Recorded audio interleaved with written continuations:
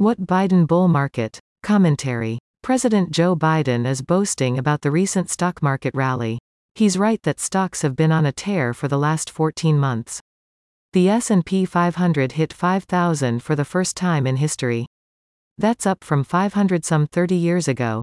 Even with all our problems, the United States is the unrivaled alpha male nation. The dollar is the only currency that matters globally, and for the first time, the U.S. economy produces far more than all of socialist Europe combined. Our magnificent 7 technology firms, Amazon, Apple, Google, Nvidia, Meta, Microsoft, and Tesla, are close to being worth more than all of the stocks combined in any other country, with the exception of China. But the Biden bull stock market story isn't all it's cracked up to be. Most of the gains in the market have only made up for the miserable returns in Biden's disastrous first 2 years in office when stocks lost almost 15% of their value.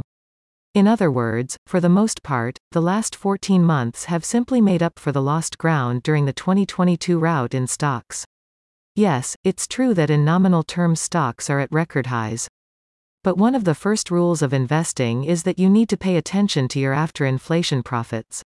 If you make an investment in a widget company and in 10 years that stock has doubled in value but the price level in dollars of everything else has doubled, sorry, you're no better off based on what you can buy with those profits.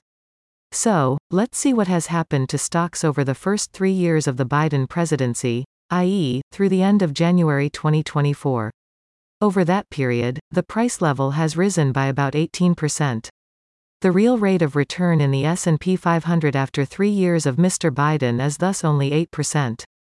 This is fairly anemic and well below the average annual real rate of return since the New York Stock Exchange opened its doors, which is a 3-year average of more than 20%.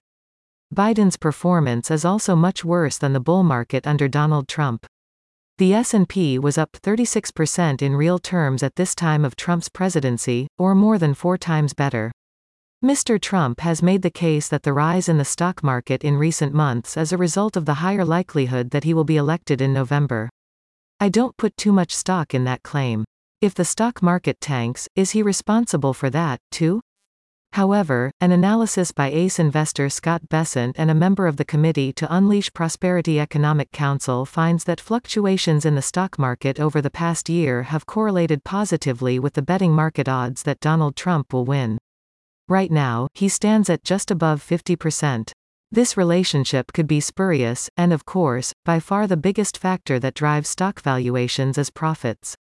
One last piece of investment advice. Investors should pay attention to the Democratic agenda if they win in November. The Biden economic plan calls for doubling the capital gains tax, taxing unrealized capital gains and raising both the corporate tax rate and the dividend tax. That is very bad news for sure for stocks. And that, you can take to the bank.